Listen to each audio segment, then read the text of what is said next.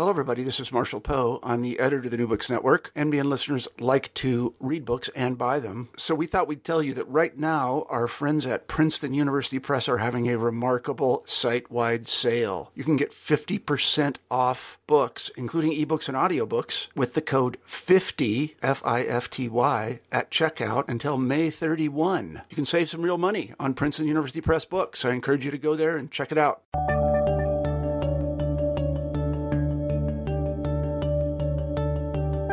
Hello, everybody, and welcome back to New Books in History. I'm Marshall Poe, your host. Each week we pick a new history book that we find particularly interesting, and we interview the author of that book. This week I'm happy to say we have Heather Cox Richardson on the show, and we'll be talking about her new book, Wounded Knee, Party Politics, and the Road to an American Massacre. Of all the events in American history, two are far and away the most painful, those being slavery on the one hand and the near-genocidal campaign against Native Americans on the other. We've done a pretty good job with the former. The slaves were emancipated, their descendants won their civil rights, and these same descendants are equal in many ways to other Americans today. And almost all Americans agree that slavery was wrong. None of this can be said about the campaign against the American Indians. The Indians weren't emancipated, they were removed to reservations. Their descendants struggled, but they never really won their civil rights, and they remain in reservations today. And, of course, they are not equal to other Americans by most measures. And what's worst of all, many Americans refuse to believe that the U.S. was wrong in killing, sequestering, and impoverishing the Native Americans. All this is rather sad, particularly in light of books such as Heather Cox Richardson's Wounded Knee, because we know what happened. And we know how calculated the American campaign in the 19th century against the Plains Indians was. Heather does a terrific job of showing us exactly how naked politics and the politics of self-interest worked to destroy the Plains Indians in the later 19th century. It's a really sobering read for anyone interested in this period of history. And so, without further ado, here's the interview.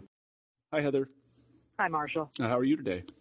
Terrific. How about you? I'm really great. We're having a very nice, I guess it's almost summer now here in Iowa, and you are near Boston, right? I am, and we're finally getting summer too, although we had quite an early spring, and it got real hot, then it got real cold, and now we're back on sun again. Well, I'm glad to hear that. So I should tell our listeners that we have Heather Cox Richardson on the show today, and we will be talking about her new book, Wounded Knee, Party Politics, and the Road to an American Massacre. I don't know a lot, even though I am from, I guess, what should be called the American West.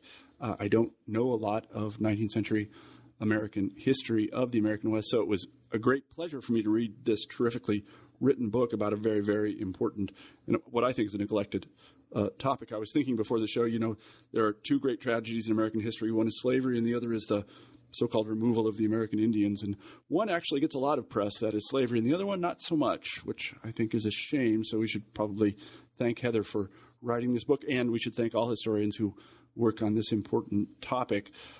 Heather, why don't you begin the interview by telling us just a little bit about yourself? Well, unlike you, Marshall, I am not from the West. I'm from Maine, and I come from a culture where people told stories all the time growing up, and they told stories about people who were alive, but also people who seemed like they were alive, even though they were from the Civil War and the middle of the 19th century and even earlier. So when it came time for me to look at historical topics, the West was very attractive to me. Although my first books didn't start out there, I actually am primarily a political historian. I went away to college and fell in love with history and was fortunate enough to work with David Herbert Donald and later Bill Gannap, terrific historians both, who encouraged me to look at national politics that I was really interested in, and that then led me to the West. So I ended up there, at least for this book, a long way away from the coast of Maine. Mm-hmm, mm-hmm. So how did you come to write this book?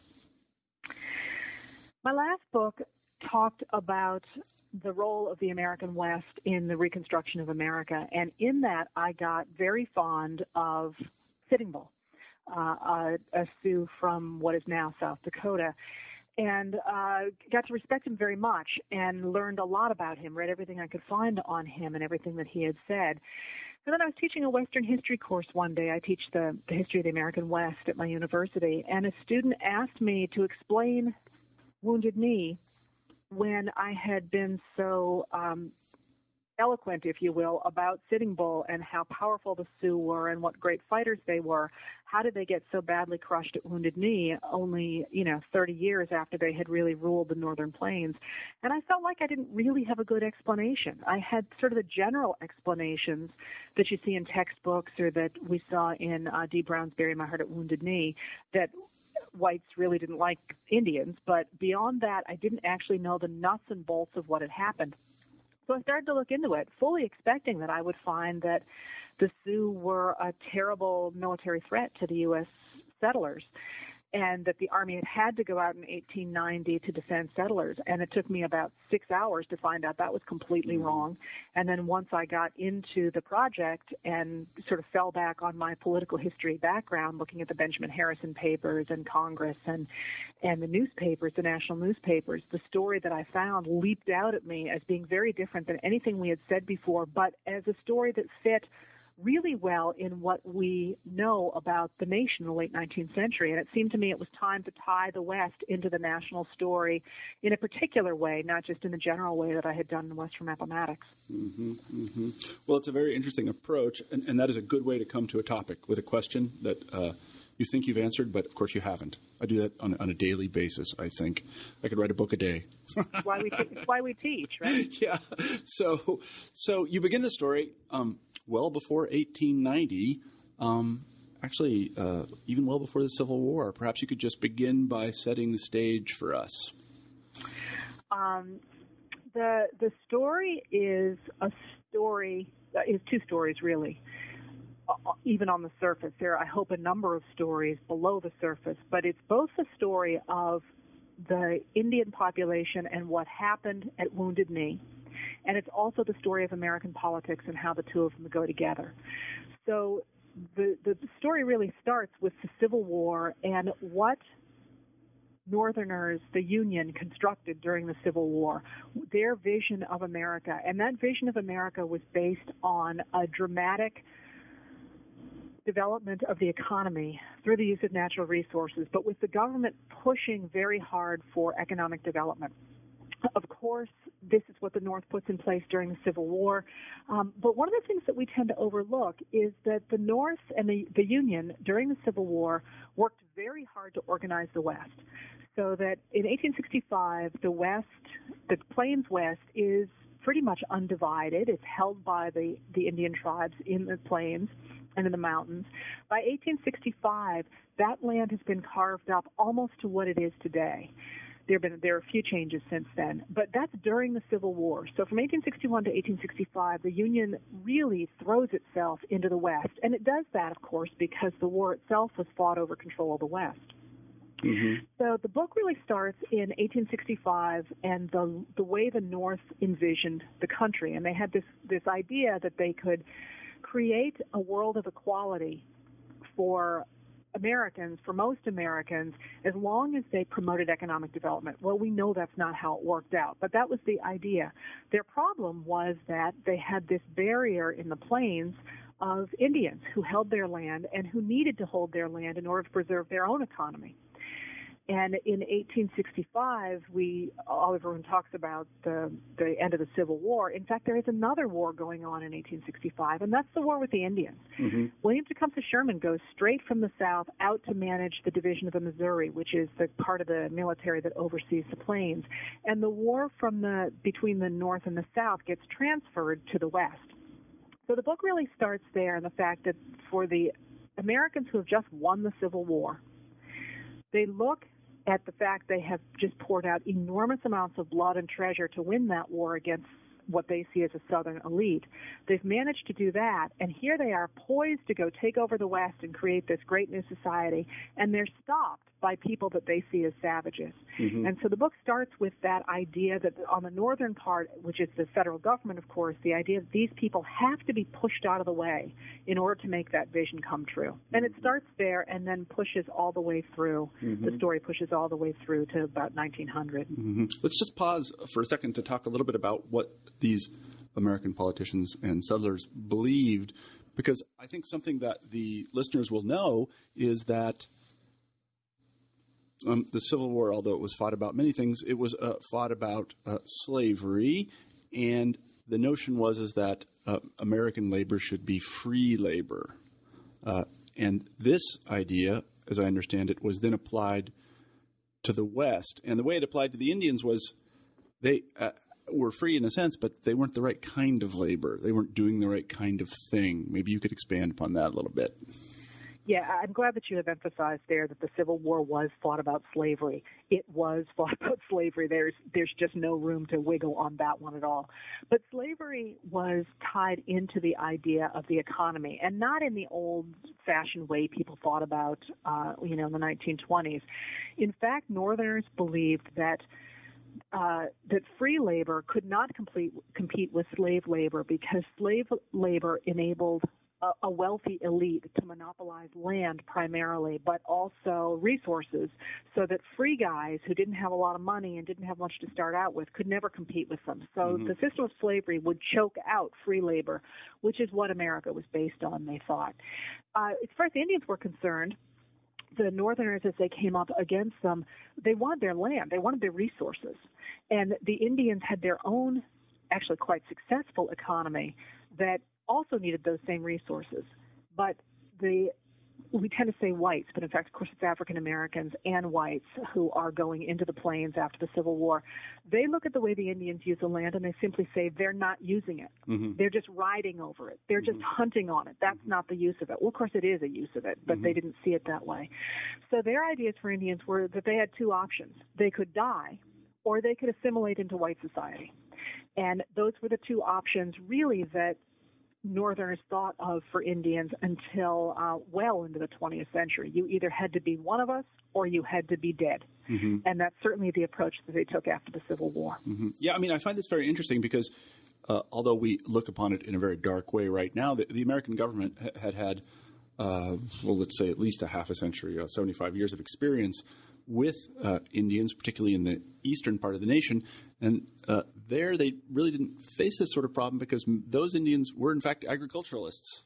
So they could, if not quite easily, they could adapt in a more felicitous way, let's put it that way, to the American lifestyle. But these Plain Indians, they lived a very different lifestyle. Well, they did, and they did because the plains required a different lifestyle. One of the blinders that the federal government wears in the late 19th century is that they believe that the plains are terrific for farming. They're not terrific for farming until we get modern well systems, modern irrigation systems, which they don't have in the 19th century. There's a huge boom in irrigation at the end of the 19th century, beginning of the 20th, but it's not really until later on in the 20th century that area becomes farmable.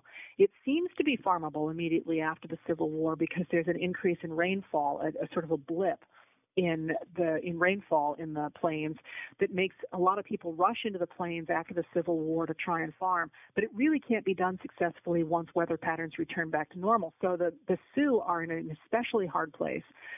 Not just them, but they're, of course, the folks of this book are in an especially hard place because the government is telling them that they have to farm, that that's the only way to be a good American. And they have to stop hunting. They have to stop doing all of their traditional practices. They need to farm, but it's not possible to farm. This is the same era that people rush onto the plains from the east, and then they turn around and rush back when they discover, in fact, that they can't farm successfully on the plains. The Sioux don't have anywhere to go. They're stuck there, and they're supposed to be farming. Yeah. My people rushed from Ohio to Kansas, actually, where they were poor. They never left. Well, but that also feeds into the way that the government thinks about it because they've got immigrants coming in huge numbers in the 19th century for whom land on the plains was the holy grail. So to say to an Indian, here's the land, farm it, and have a Sioux go, forget it, I don't want any part of it, makes them look like they're not going to cooperate. And you also have African Americans who are simply desperate for land. So the very fact that you've got people clamoring for the very things that the tribes on the plains are saying, forget it, we don't want to live that way, makes them just look recalcitrant to the people back east who are making the political decisions. One thing that we need to make sure we say here is that when we talk about this thing, the Plains Indians or the Sioux, we're actually talking about many different things. Many different things. And they have very, very different histories, different languages, of course, as well. But when I talk during this podcast, I will probably go back talking about the Sioux because I've just spent so much time with them. My last book had an awful lot on the Comanches, but right now my mind's in the Sioux. Mm-hmm. But yeah, I mean, we're talking about, and they didn't really get along terribly well, many of them. I don't know, I remember from my various reading that the Sioux and the Crow were sort of at each other's throats all the time, and that they really despised one another. There was no. Eventually, they make a kind of peace, but it's the enemy of my enemy is my friend sort of thing. But yeah, I mean, I think it's always important to say that when we speak about Indians or Plains Indians, it's a little bit like saying, as we still do today, Chinese. There are actually lots of different kinds of Chinese or Europeans. Or Europeans. Right. There are lots of different kinds of Europeans, and it's a similar story here. The Sioux themselves are broken down into a number of different bands as well. Mm-hmm. And I made a decision when I wrote the book to use the word Sioux, which is really an epithet in a lot of ways. And I did that because I figured the people who knew that they're really called the Lakota were not the people I needed to reach with this book, and that if I started right in using all the different names of the bands, the people that I wanted to have read this book would pick it up and go, oh, I can't figure out who all these people are, and put it down, and they would never read the book. So, in fact, I use the word Sioux, and I do finally introduce the names of the different bands, but I kind of sneak them in a little bit into the book. Yeah. Well, we have Sioux. You can actually look at American place names and see them. We have Sioux City right here in Iowa. You can go visit it even today. I don't think there are any Sioux there, although I could be wrong. Listeners, I'd like to hear from you. It made it very difficult to research this in the newspapers because in the searchable databases, you couldn't just put in Sioux because I got everything from Sioux City, which apparently has quite an active newspaper culture. Yeah, right. Yeah, no, that's probably right. So then the Plains were to be this great engine of economic growth. They were to support the Northern Project for the spread of free labor, but they ran up against these Indians who practiced the kind of pastoralism, I guess I would say. Is that an accurate characterization of their economy, pastoral? I don't actually. I don't know either. I mean, that's what in the Central Asian context, that's what I would call it. But I don't know if they actually, I don't know actually herded anything. They did hunt a lot of buffalo. That much we do know. Right. I don't know the word pastoralization in I don't really kind of an American context. What they do is they hunt. Yeah. But they don't. They're not sort of dropped by God onto the land. In fact, generation after generation of Indian culture had changed the land so that it was really good for not just buffalo, but for a lot of the animals that were from that part of the country.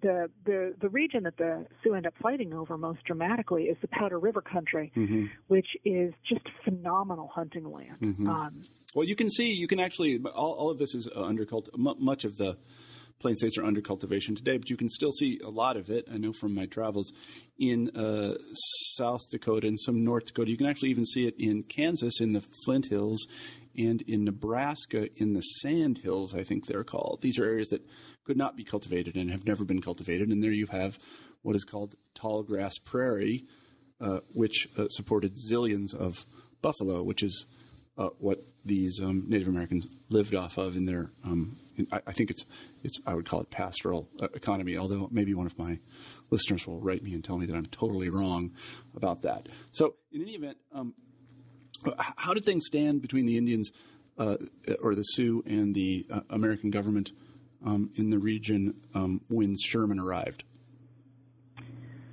Well, I just want to clarify a little bit on the bison there. They did actually eat stuff from the ground as well. It's not that they're just running around after buffalo. Yeah.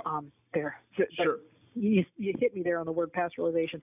How do things stand? Well, what happens is during the Civil War, for a number of reasons, there are in the Southwest, there are fights that break out between the Comanche and the U.S. government and the Texans, by the way, too. Texas is a fascinating story in 1865 and for the next couple of years. But what happens in the Northern Plains, which is what the focus of this particular book is on, is that war breaks out between the Cheyenne and the Sioux and the U.S. government toward the end of the Civil War, largely because of the Sand Creek Massacre. which I'll talk about in a second. But it's sparked primarily at the beginning by what the government calls the Santee Uprising in Minnesota in 1862.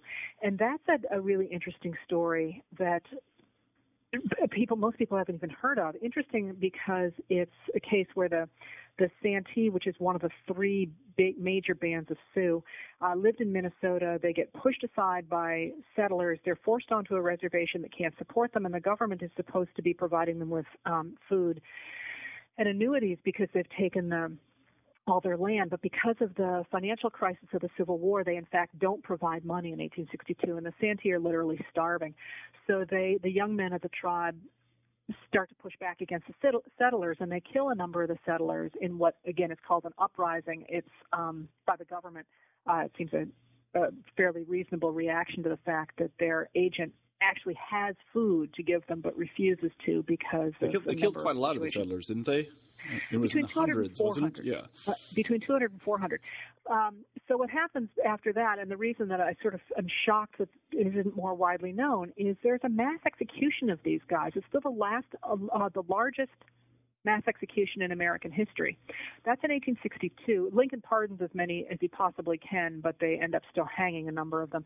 They run west to try and enlist the other bands of Sioux into defending their territory and into defending themselves against the U.S. government. The Yankton Sioux, who are the next group over, aren't terribly interested. The Teton Sioux are willing to fight, but they're so far out west they don't really have a lot of contact with any Americans except an occasional trader, so they're not entirely sure that they want to participate. But then they get news of the Sand Creek Massacre, and that's that massacre in Colorado where a number of Indians are massacred by volunteers, temporary volunteers for the U.S. Army, and they run up to the Teton Sioux to say, we're under attack. And when that happens, the Sioux get involved and really launch at that point their own war against the U.S. government. And that war rages pretty much from 1865, 1866 through to 1868, when even Red Cloud, who is the leader of that war, becomes known as Red Cloud's War. Even he ends up signing the Treaty of Fort Laramie in 1868, which theoretically should have ended the struggles between the Sioux and the Army. It didn't. The idea between of Sherman and the people who were with him in an attempt to stop the Indian Wars was that the southwestern Indians should be pushed onto a reservation and the northwestern Indians should all be pushed onto a reservation, and that would open up a corridor through the middle of the country that the railroads could run through and that settlers could then take out to the west coast and onto the plains. So the idea was really to push the Indians out of the way and to stop the wars that were picking off settlers as they were trying to start their homesteads. So this general strategy of trying to protect the settlers and the railroads, we should say, because the railroads were going through at the time, it involved building forts in strategic locations and positioning army units, and also making agreements with the Indians. Now, there were a lot of these agreements, and they don't seem to have been honored. Maybe you could talk a little bit about that. Yeah, the forts, they do put forts, and the forts that are most important to the Sioux are actually not in the middle of the country. They're through that Powder River country that I mentioned before. And that's because during the Civil War in 1864, a guy named John Bozeman decides he's going to cut a trail up from the old overland trail that went out west. He's going to cut up from that to the new gold mines in Montana. And when he cuts the Bozeman Trail, he cuts it directly through the Powder River country. That becomes a very popular trail because miners, of course, want to get to the gold fields, and also because the U.S. government so desperately needs money to fight the war, gold for the Treasury to fight the war. So the U.S. Army begins to put forts along the Bozeman Trail, and it's that really infuriates the Sioux because that goes right through their Powder River country, and it brings not only the miners, but it also brings settlers. And, of course, they start hunting game, and they're very much in the way, and it is, after all, Sioux land. So that's where the forts are that really cause a lot of the problems. So these settlers start to show up. I mean, they're settlers and gold miners and such. And how do the Indians deal with them at first? Do they go to the government and say, well, what is the deal with this? Didn't we have an agreement about this? Well, they don't really have an agreement at that point. You asked about the later agreement. Okay. Mm-hmm. At first, I think at first they tolerate the traders because there aren't that many of them. When I say that word in this era, I always am worried people will think I'm saying traitors, but I mean traders, people who trade things. At first, it's fine for there to be a few people. It's when they start to come in huge numbers, numbers enough to frighten the game and to be a problem in the land. And that's when in the 1860s, when the Teton Sioux, primarily the Oglalas under Red Cloud, start to say, hey, this is our land. You're not supposed to be here. We protect it. Get out. And at that point, they don't have much of an agreement with the U.S. government. There is a kind of an agreement that goes into place. The one that really matters doesn't come until 1868 because the earlier one is completely ignored. But you're dead right about the railroads, because it is, and this I think is a really interesting and obviously problematic construction. William Tecumseh Sherman's brother, John Sherman, is a senator, as we know, in Congress. And there is some debate about what the government's obligations are to the settlers and to the railroads. And William Tecumseh Sherman strongly makes the argument that because the government has allowed the railroads to build, that has chartered the railroads, it has given private companies the right to build the transcontinental railroads, he claims that by doing that, there is an implied promise to use the government to then protect that company, which is a huge leap if you think about it. That's not at all what they were thinking in Congress when they chartered the transcontinental railroads. This is completely new, and he insists that having done that, they now have an obligation to go ahead and protect the railroads.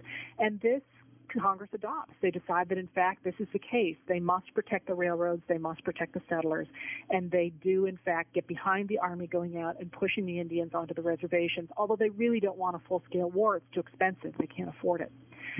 What they do is they manage to construct two very important treaties, the Treaty of Medicine Lodge in the Southwest in 1867 and the Treaty of Fort Laramie in 1868 in the Northwest. No, they are not honored. The Treaty of Medicine Lodge is its own problem that we could talk about if you wanted to know. But for the purposes of Wounded Knee, the Treaty of Fort Laramie of 1868 theoretically guarantees the Sioux a great deal of land, not all of it, but a great deal of land, including the Black Hills, until 3/4 of the tribe agrees to sign it away. In reality, settlers and especially miners start to come in immediately. Then the Northern Pacific Railroad starts to starts to survey across Sioux land, and at that point, even Red Cloud goes to Washington and he says, "Hey, get out of here! This is our land." The government sort of half-heartedly tries to keep people out until 1874, 1875, when Custer and his men have definitively proven with their expedition out to the Black Hills around about then that there is gold in the Black Hills. And when that happens, so many miners start to pour in. The government says to the Sioux, "Hey, let us buy this land," and the Sioux say, "No way, you can't have it. It's ours by treaty. It's our ancestral land. You cannot have it." And so the government just throws up its hand, and the Army throws up its hands and says, "Okay, we're not going to try to keep people out anymore."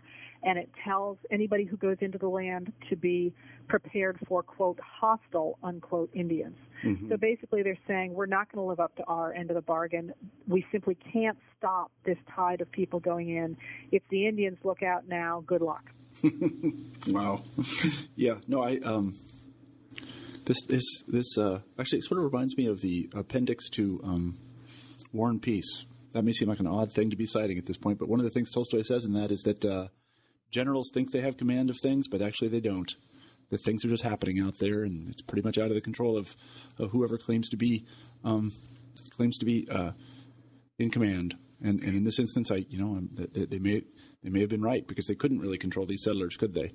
Well, they could have made more of an effort then. What you're reminding me of, though, is later on in 1880, early 1890, when President Harrison opens up the Sioux Reservation for settlement.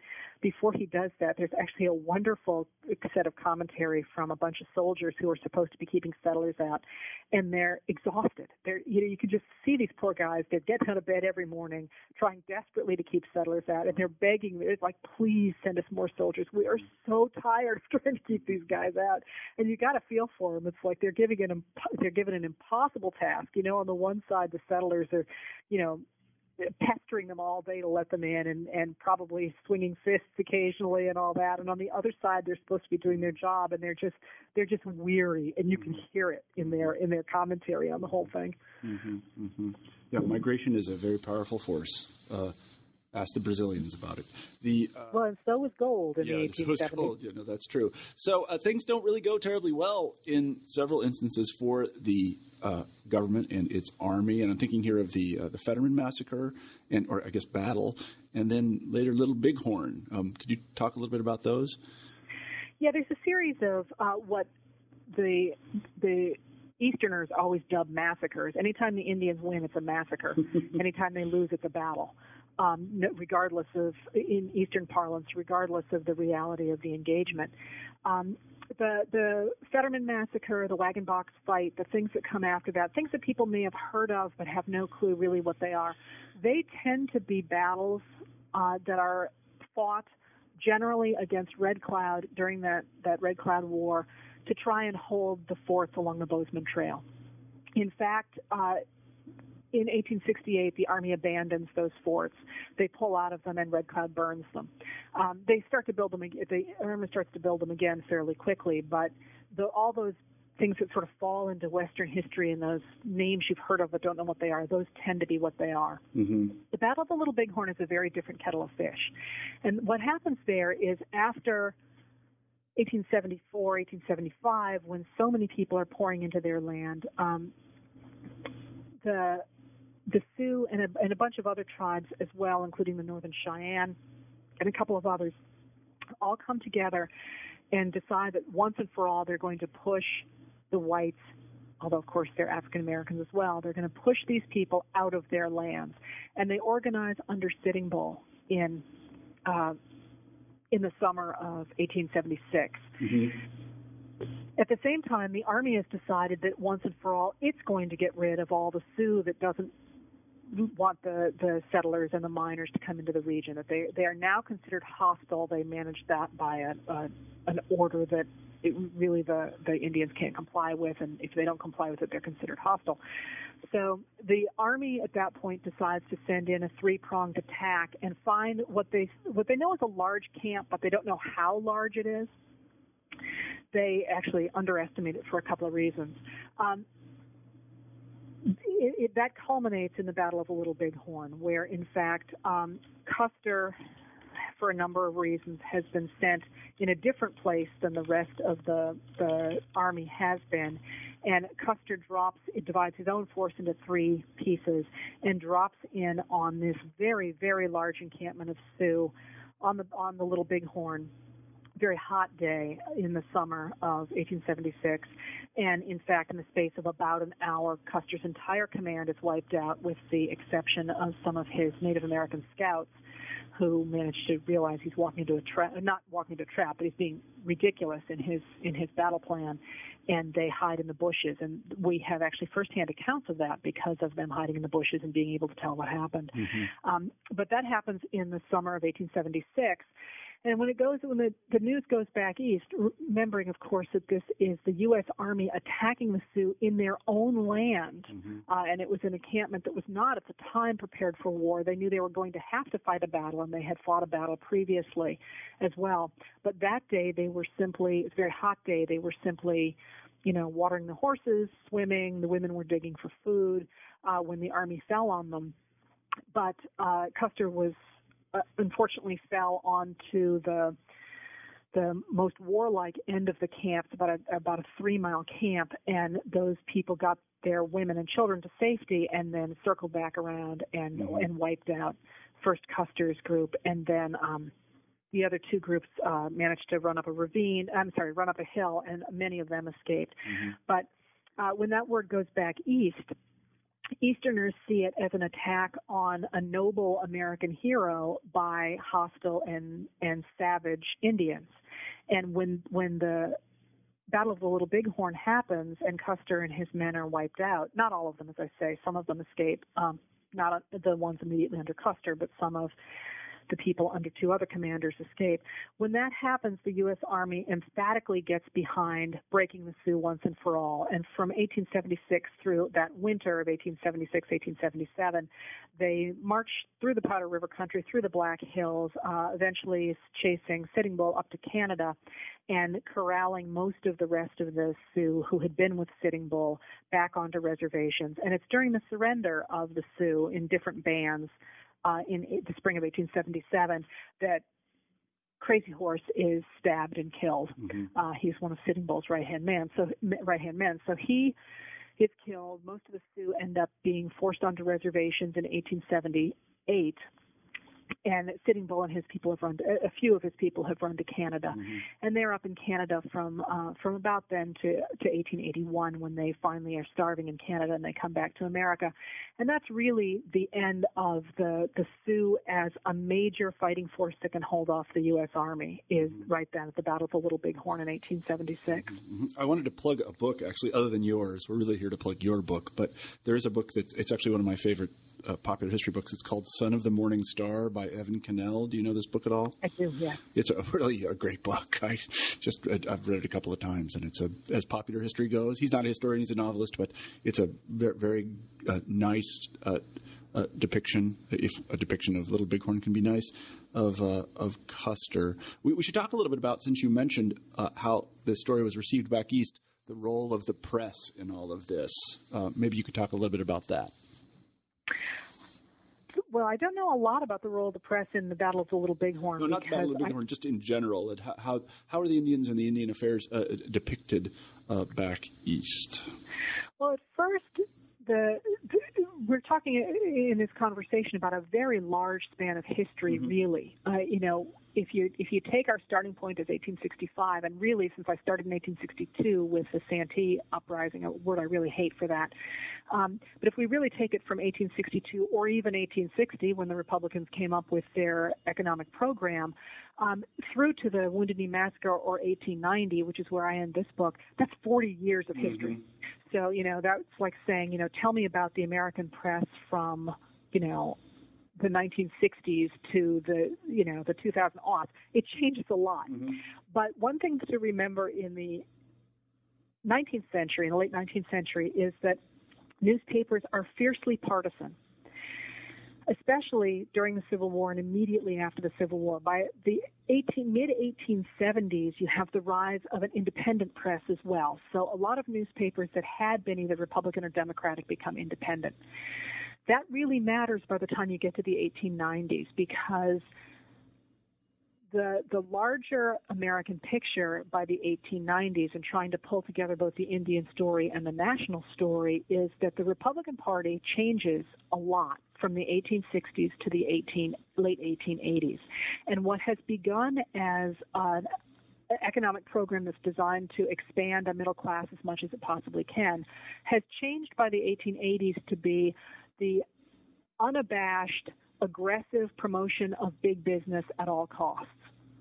So by the 1890s, you have newspapers that are staunchly pro-Republican, pro-big business, pro a high tariff, which protects big business, and pro-Republican voters. Mm-hmm. On the other hand, you have the Democrats who want to protect workers who are getting a worse and worse deal in the industry of the time, the steel mills and the large factories, the people who no longer can make a living wage and who are being maimed by workplace accidents. They want to protect farmers who don't end up doing very well under the Republican program, although, of course, the Republicans started by protecting farmers. They want to help those people by, among other things, regulating business so that they have to pay a decent wage and they have to clean up their factories and they have to stop the really incredible pollution that they are putting out at the time. They also want to lower the tariff, which would make goods a lot cheaper for the working man. That the Republicans object to vehemently because they insist that the high tariff that promotes business is the only thing that makes America great. Mm-hmm. Whereas Democrats, on the other hand, say you're destroying the people who are working in the factories. They're making less and less money. They have to have cheaper goods. So by the 1890s, you have this dramatic split. Now, you also have in the middle, though, a number of papers that are independent, and they really do vaguely side with one side or the other, but they try and give a more balanced view of the world. So it's a very useful time to look at newspapers. By the 1890s, what happens in the newspapers with regard to Indians is it really depends on which administration is in power, because whether it's a Republican or a Democratic administration, because the people in charge of Indians are politicians in the 1880s, 1890s.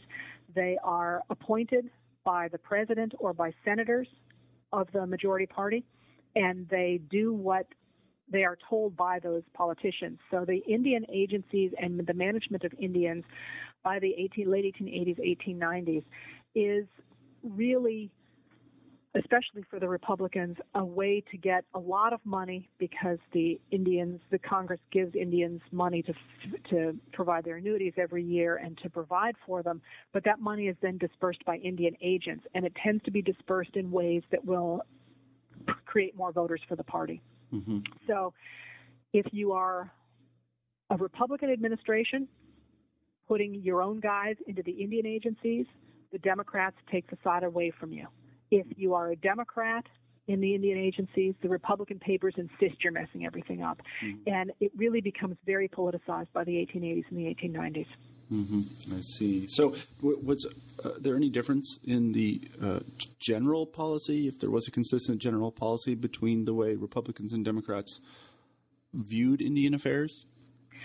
There certainly was by the late 1880s, 1890s, and that is that a number of reformers, and again, that's a huge question because Grant's very involved in it. He's the first one to develop a different kind of Indian policy, and a number of different religious groups are involved, and on, and that's a whole dissertation in and of itself. But by the 1880s, there is a dramatic move in American society to clean up politics, to try and make it dependent on people, to try to create a bureaucracy that is not tied to a political party, with the idea that this is going to increase the level of proficiency of the people in civil service jobs, but it's also going to make it so that people do what's best for the country and really do their jobs as opposed to simply trying to get people elected. In the 1880s, we passed a civil service law, but the people who really jump on board the civil service with regard to the Indians, at least by the end of the 1880s, it actually starts in the Republican Party, but it's really the Democrats. It's really Grover Cleveland and his administration beginning in 1884 that says, you know what, we've got to clean up what's going on out there at the Indian agencies. We're not going to let senators who live out there appoint Indian agents anymore or recommend Indian agents. We're going to do it from Washington so that we're not corrupted by what's actually going on the ground, and we're really going to try to reform what's happening on the northwestern Indian reservations, and we're going to try and make sure that we give the Indians a fair shake. When Harrison comes into office in 1888, he wants no part of it. Harrison's administration is one of the most corrupt in American history. He has every intention of using the Indians and the Indian agencies to try and increase the amount of votes he can get out in the West. So there's a big difference between the Democrats and the Republicans from about 1884 onward. Mm-hmm. So this difference, though, is about how to manage the Bureau of Indian Affairs, if that's what it was called at the time. I don't really know. It did not have to do with the final disposition of the Indians in relatively confined reservations. Everybody agreed that was going to happen.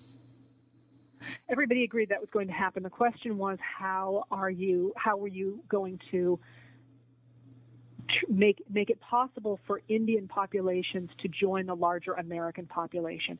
That was really the goal of everybody. The question is whether people were simply paying lip service to it or whether they were really trying to do it. And by the way, no, it was not the Bureau of Indian Affairs. It was the Office of Indian Affairs at the time. Okay, the Office of Indian Affairs. Thank you for the correction. So one thing that I learned from your book that I didn't know, of course, the things I don't know are legion, was that the government attempted to instruct the Indians or pay white farmers and African American farmers, I suppose, to teach the Indians how to farm.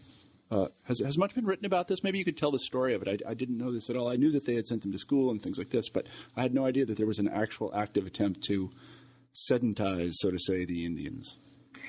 This is a really interesting aspect of the history of it. Yes, there was, but again, this was a political patronage job.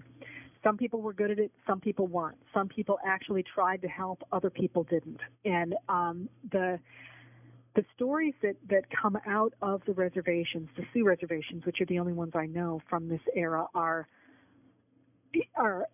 heart-wrenching, but they're also fascinating because, of course, the farmers, they were called the farmers on the reservation because they were supposed to be teaching farming. The farmers had a real interest in proving that they were doing a good job. And so they would, not just them, but them and the people who were friendly with the agents, whenever an inspector came around or whenever a newspaper reporter came around, they would fill up wagons to try and make it look like the Indians were growing a ton of stuff.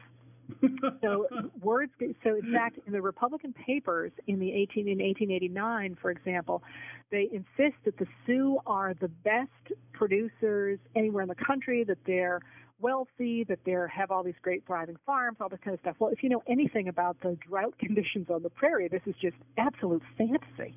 This is simply not happening, but they're sort of dragging these pretend wagons out in front of people. And it becomes very ironic because when Congress is arguing about what happens at Wounded Knee, or what is about to happen at Wounded Knee, and what's happening in 1890, the civilians, the people who are taking their information from the Indian agents say, oh, there's tons of food out there. They've got, they're all farming. Anybody who wants to is farming and all that. But the army, the people who are actually on the ground and who aren't falling for this one loaded wagon being taken around, keep going, we've seen the fields. There's nothing in them. Mm-hmm. And it becomes this big, facade. We see what we want to see, and yet during that same period, the people who were listening to the Indian agents keep saying, no, we've seen the wagons. The wagons are full of food, and the army is going, there are no wagons, and yet the people listening to the Indian agents insist that that's not the case. Mm-hmm. I see. So let's move on then to the Wounded Knee massacre itself. What was the kind of prelude to that? And I'm speaking particularly of the role of the Congress here in breaking up the Sioux reservation. The road to the Wounded Knee massacre is actually fairly complicated because there is so much going on. Nothing's ever easy, right? But as I say, the whole Republican platform from the time of the Civil War was the idea that economic development was at the heart of America. Now, by the 1880s, it was not serving Americans any longer. It was only serving big business. What happens is in the election of 1888, big business is terrified of the re-election of Grover Cleveland, who's been president from 1884. He is, in fact, defeated for the presidency in 1888 by Benjamin Harrison, who loses the popular vote by about 100,000 votes. So they manage, it's a very corrupt campaign, but they managed to elect Benjamin Harrison, or at least to put him in the White House, although he's short the votes, he gets into the White House through the Electoral College. What this means is from the minute the Republicans have taken office in 1888, they recognize that they have got to strengthen their position or they're going to lose the White House and probably the Congress in 1892, and that they are going to take a hit in the 1890 election. So as soon as they get in office, they start madly scrambling to try and strengthen the Republicans across the country. They don't hide this. I mentioned this to someone once, and he said, you just see conspiracies anywhere. In fact, they don't hide it at all. They actually buy Frank Leslie's Illustrated newspaper, which is one of the major newspapers of the time, and put Harrison's son in charge of it to be the mouthpiece of the administration, and they say repeatedly what they're doing. They're very proud of what they're doing. They put it in Frank Leslie's because they really believe that if pro-business legislation is challenged, that the socialists will take over. They call the Democrats socialists, and they will destroy America. So they believe that they are acting in the best interest in the country, even if they are not supported by the majority of the American people. They're the only ones who get what's right for America. So one of the first things they do is they decide that they need to strengthen their position in the Senate. So that even if they lose the House, which they're pretty sure they're going to do, they're going to be able to keep the hold of the Senate. So one of the first things they do in 1889, and it's astonishing to me more people don't know about this, is they let 4 new states into the Union. South Dakota, North Dakota. They split the territory of Dakota in half. Now, there really aren't very many people there, but they split Dakota in half, and they make it North and South Dakota. They let it in. They let in Montana, and they let in Washington, expecting that all of these states will be Republican states. In fact, Montana's not a Republican state, but they claim that there's been corruption in the election, so they replaced the senators in Montana with Republicans. So all 4 of those states send Republican senators to Washington. What that does is it strengthens the Republicans dramatically in the Senate, but it also changes the calculation in the Electoral College. They're really very consciously looking at the Electoral College with the idea that Harrison got in that way, another Republican can as well, too, as long as they manage to keep enough Republican states coming. Now, you can see the problem here. The problem is that South Dakota, most of the land in what is now South Dakota, because they just split the Dakota Territory in half, belongs to the Sioux. Mm-hmm. So in 1889, the Republicans very aggressively go out and get the Sioux to give up more than half of their land and settle instead on 6 reservations that are spread out across what is now South Dakota and a little bit of North Dakota. One of the reservations laps over. They do this by bribery, by corruption, by promises, by any number of things. But one of the things they really managed to do is the guy in charge of this, who had fought the Sioux in 1876, is a guy named Crook, General Crook. And he made a lot of promises to the Sioux that if they gave up their land, they would finally get the food they'd been promised. They would get paid for ponies that had been taken away from them. They would get schools they had been promised that had never been delivered. They would get a lot of stuff that had always been promised but had never been forthcoming. He makes these promises. He gets the signatures that he needs, or at least claims to get 3/4 of the signatures of the Sioux that they need because of the Treaty of Fort Laramie to give up that land. That's 1889. He takes the agreement back east to get the promises fulfilled. That never happens. Instead, Harrison goes ahead and opens that land, the Sioux land, without fulfilling any of the promises. Mm-hmm. So the Sioux are now divided onto these 6 reservations, which are not big enough for them to live on. There's not enough food on them, and they don't get anything that they're supposed to be getting from the government because Harrison went ahead and opened up the land without fulfilling any of the promises that Crook had made. Crook, by the way, dies. He's furious. He's trying to fix all this, and then he has a heart attack and dies, so he's out of the picture. Harrison doesn't fulfill any of the promises. The settlers start coming in. There is no way for the Indians to live on the reservations they've got. And actually, the settlers aren't coming as fast as they had hoped, so they're not getting any money for the land. And they turn at that point to a new religion called the Ghost Dance, which promises to bring back the land before the settlers came with the game on it so they can all live again. They all will have food. And the people who've been dying in great numbers because of the starvation and because of a case of influenza that swept across America in 1889, 1890, has killed a lot of people. They will all come back to life, and everybody will be happy again the way they were before settlers come. So you have the starvation, you have the rise of the Ghost Dance, and you've got the desperation of the Harrison administration to hold on to South Dakota as a Republican state, all coming to a head in the summer of 1890. Mm-hmm. And so the government asked the Sioux, or the Sioux themselves, begin to, I think the expression is come in. Is that right? Come into the reservation, yeah. Actually, to come into the agency. Yeah, come into the agency is what I was thinking about. And this is actually, it's on the way to the agency that the massacre occurs, correct? Right. Yeah. So what happens is that Harrison knows he's losing the West, because this is the piece, and actually the piece that really triggered my interest in the book.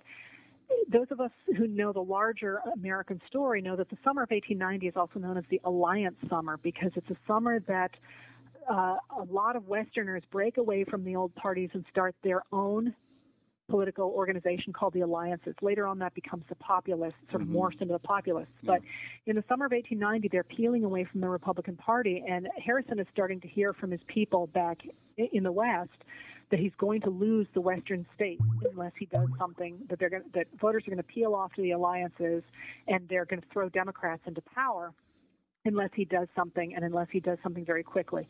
So what he does is in 1890, he replaces a number of the agents on those South Dakota reservations with political operatives, with the idea that they will distribute contracts, the contracts for food and clothing and housing on the reservations, to political supporters who will then make sure that South Dakota does not swing into the Democratic or the Alliance column.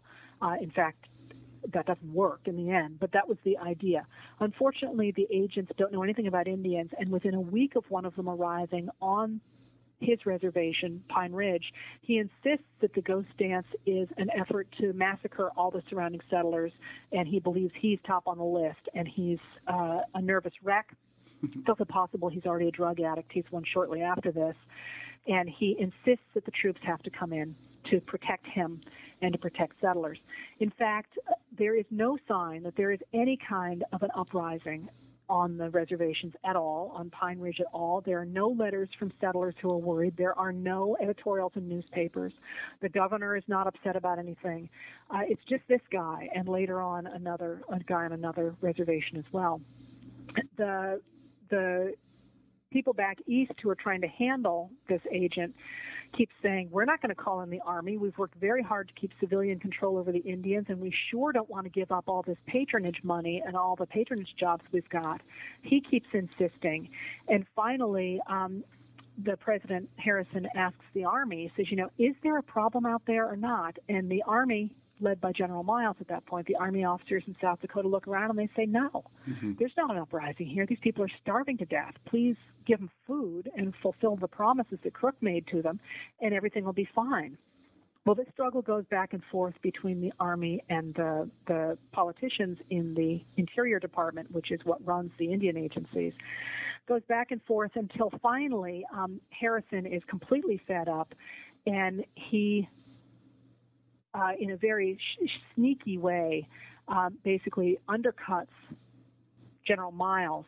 He's afraid General Miles is going to run for president, which is a very realistic expectation in 1890. He wants to make sure he's out of the picture, and he throws on General Miles that it's up to him. If he thinks there is not going to be an uprising, he doesn't have to take the army in. But if he thinks there is, he ought to be. Well, Miles taking the army in. Miles does not think there's an uprising, but he also recognizes that if there is, and he has decided not to go in, he will never be president. Yeah. He also recognizes that if he does take the army in and something happens, he will never be president. It's a lose-lose for him and a win-win for Harrison, but he does end up taking the army in.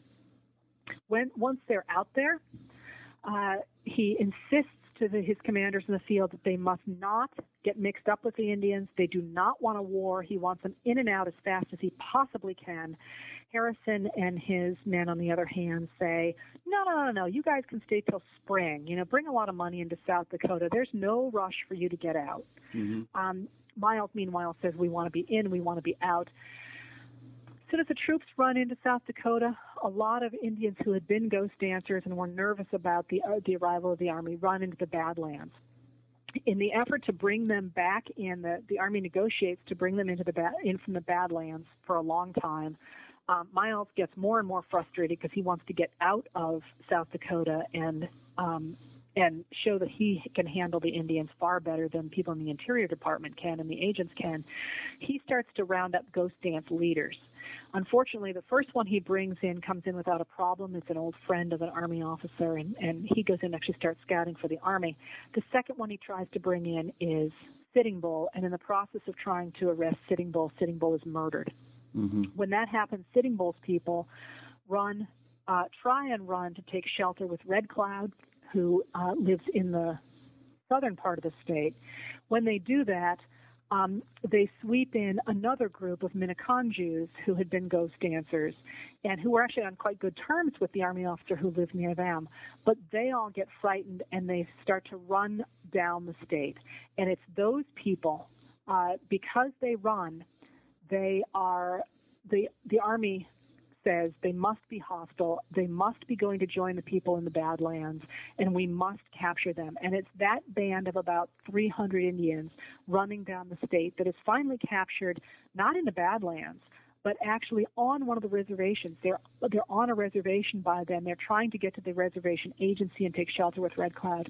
They're the ones who are captured by the Army on the night of December 28th. Mm-hmm. And they come in peacefully, don't they? Totally. Totally. Their leader has pneumonia. Mm-hmm. He is very, very ill. And they were, as I say, the Army surrounds him and says, we're going to take you to the agency. And his reaction is, thank God, I can ride in an ambulance. That's where I'm going to. Right. And they actually put him in an ambulance, don't they? They do. Yeah, they put him in an ambulance. And so things are amicable for a little while, but then for whatever reason, things go bad. How does that happen? What happens is that when the leader of that group is called Bigfoot, when he had run south with his people because they were frightened, he had been supposed to go to take Sitting Bull's men to surrender them to the Army the day before. When he had not done that, when he in fact had run away from that man, the Army got the idea that they must be sure to guard him. They had convinced themselves at this point that Bigfoot was dangerous, and the Hunkpapas that he had with him were dangerous. So when he surrenders peacefully, they bring a lot more soldiers out from the agency to surround Bigfoot. When they do that, surround Bigfoot and his people, when they do that, the ranking officer outranks the man who had been in charge of that particular part of the campaign. The guy who brought them in peacefully. That's right. Yeah. Unfortunately, this guy named James Forsyth had mostly been a desk officer since the Civil War. He was at the head of the 7th Cavalry, Custer's old 7th Cavalry, which had been rebuilt. He'd been with them about 4 years, but they'd had nothing to do where they were stationed, and he really had not run any military maneuvers at all. So when they bring in all these people, they set up a number of guns above, looking down on the Indians. They are thoroughly surrounded. And the next morning, Forsyth tries to disarm the Indians. When he does that, he gets angrier and angrier because they don't want to be disarmed. And they don't want to be disarmed not because they're planning to shoot everybody down, but because, first of all, guns are very expensive.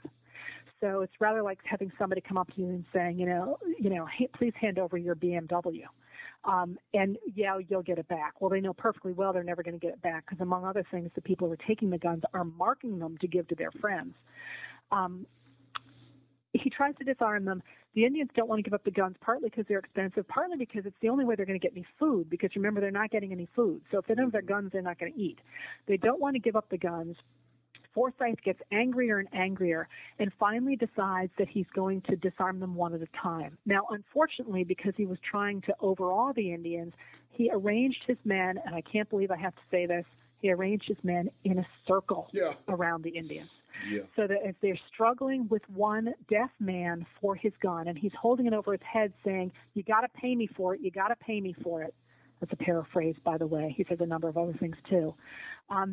The 3 soldiers jump him from behind, and as they struggle for that gun, in a phrase that has been, I think, misinterpreted in the past, one of the mixed blood interpreters says, look out, they are going to shoot. Well, in fact, the soldiers all have their guns pointing at this struggle going on, and I interpret that as him saying to the Indians, the soldiers with their guns pointed, are going to shoot. As they struggle over that gun, the gun fires. It fires into the sky, but when that happens, Forsyth, this guy who hasn't been off a desk and is very, very angry at this point, screams, fire on them. The troops do. They mow down not only a number of the Indians there in the council circle, but also a number of their own troops. Mm-hmm. The Indians then counterattack with knives that they have, and they snatch guns from soldiers and start to fight. And then, of course, all hell breaks loose, and that's the start of the massacre. It goes on for a couple more hours as the soldiers first kill everybody they can find in the council area. Then they turn the artillery on women and children who were trying to escape in wagons. They'd been hitching wagons as this went on. And finally, the men have run behind the tents into a ravine that was behind the sort of council area. They actually maneuver the artillery so it looks down the ravine. They kill everybody they can find in the ravine. And then finally, when they have gotten everybody that they can find that way, the cavalry rides off over the plains and hunts people as far away as 3 miles from the battle scene. Takes a couple of hours. Is everyone killed? No. Most people are, and many of the survivors die of their wounds because they're infected. They're very badly hurt by the artillery shells. A few make it out. There are a number of different calculations. It's very interesting. Somebody quoted me recently as saying 300 people were killed, which surprised me. So I went back and looked in the book, and in fact, I say that 270 were killed. 300 is about the number that were counted the night before in the captured group. And I did a bunch of calculations and figured we can't really know exactly how many were killed because we have 2 counts of the number of people who were thrown into a grave. We have other accounts that show that bodies were taken off the field the night before the searchers came back to the field. And we also know that a number of survivors did, in fact, finally meet up with the guys from the Badlands who were coming into the agency at that point. So I'm figuring probably about 20 Indians, 30, maybe 30 Indians lived, at least in the short term. As I say, a number died from their wounds over the next couple of days. How is the news received in Washington? Well, the Harrison administration was quite happy to hear it. The version that they got was that because there was only one telegraph line that came out of the area around Wounded Knee, around Pine Ridge Reservation. It was down in Nebraska. The first telegraph report said that the brave 7th Cavalry had defended this hideous attack by savages. And that went to the War Department, which promptly said, "This is great, congratulate the 7th Cavalry." Well, Miles went out. He was already nervous. And Miles he had not actually been in South Dakota. He went to South Dakota a day or so after the massacre, and he was horrified. And he wrote back and said, "Don't congratulate anybody yet. There's going to be an inquiry because of the fact that women and children were killed in huge numbers, and because so many of the soldiers were killed, it's clear that the officer really screwed up." So at first there's this sort of nobody quite knows what to make of it. His superiors write to Miles and say, "Oh, we'll inquire into what's happening." He takes them quite seriously, and he launches a court of inquiry into the behavior of Forsyth at the massacre. When that happens, the Republican administration distances itself from Miles. They want no part of an investigation. They want no part of anything that says that they did not behave exactly as they should have. And there's a reason for this, and the reason for that is that in the election of 1890, the Harrison administration had, in fact, lost very badly. They had lost the House 2-1, and they had held the Senate by only 4 votes. 3 of those votes, though, were from Westerners who had started voting against the administration. So the only way they could hold on to control of Congress was to hold on to one senator, and that one senator was from South Dakota. He was up for re-election. His election was contested, and in the 19th century, elections, of course, are decided not by popular vote, but by the legislature. The legislature is going to meet in January of 1891. The massacre happens on December 29th, 1890. They do not want any inkling coming out of South Dakota that the Republicans have done anything wrong in South Dakota because they desperately need that last senator, Gideon Moody. So they don't want any part of Miles's accusations, and the Committee of Inquiry lines itself up behind Forsyth, and the administration, as the report goes up the line, whitewashes it more and more and more until at the end of the day, Forsyth is completely exonerated. He's put back in charge of the 7th. And Nelson Miles' career is the one that suffers, not Forsyth. And in fact, the administration then gets behind the idea of these great heroes and awards a number of medals of honor. They're not congressional medals of honor in this era, they're medals of honor. A number of medals of honor to the people who had been at Wounded Knee. Is this the end of the Indian Wars? As far as the Sioux are concerned, it's the end of the shooting. I'm not entirely sure it's the end of the war in the sense that There is still a very important Supreme Court case, Lone Wolf v. Hitchcock, which is really sort of the nail in the coffin of Indian land claims in the 19th century and the early 20th century. And there is also the fact that the Indians sort of, for a while, after what happens at Wounded Knee, for a while they are put under the oversight of the Army. And they actually get along fairly well with the Army officers who really do try and integrate them into American society by making them cattle ranchers, which works very well, but it works so well that the people in the area want their land and their cattle, and the government begins to tax the Indians, so they tax them out of the ability to join that industry. So the real war, if you will, the real destruction of the Sioux happens through legal and economic and political channels in the next 20 years. Sobering story. Heather, we've taken up a lot of your time, and I want to thank you very much for it. We even run a little bit over time here, so fascinating is this. But let me close the interview by asking you our traditional final question, and that is, what exactly are you working on now? Well, I'm tempted to ask you to guess, because it must be fairly obvious with the pattern of my past work. I'm writing a history of the Republican Party from 1854 to 2008. Wow. Well, that's a big project. Well, I hope to have it done before the next election, so it's a quick project. I hope so, but too. I know the Republicans pretty well at this point. Yeah, well, that is a terrific project. Well, I hope you can come on the show when you have that done. Thank you very much. Okay, well, it's a pleasure talking to you today, okay? All right, take care. Bye-bye. You've been listening to an interview with Heather Cox Richardson about her new book, Wounded Knee, Party Politics and the Road to an American Massacre.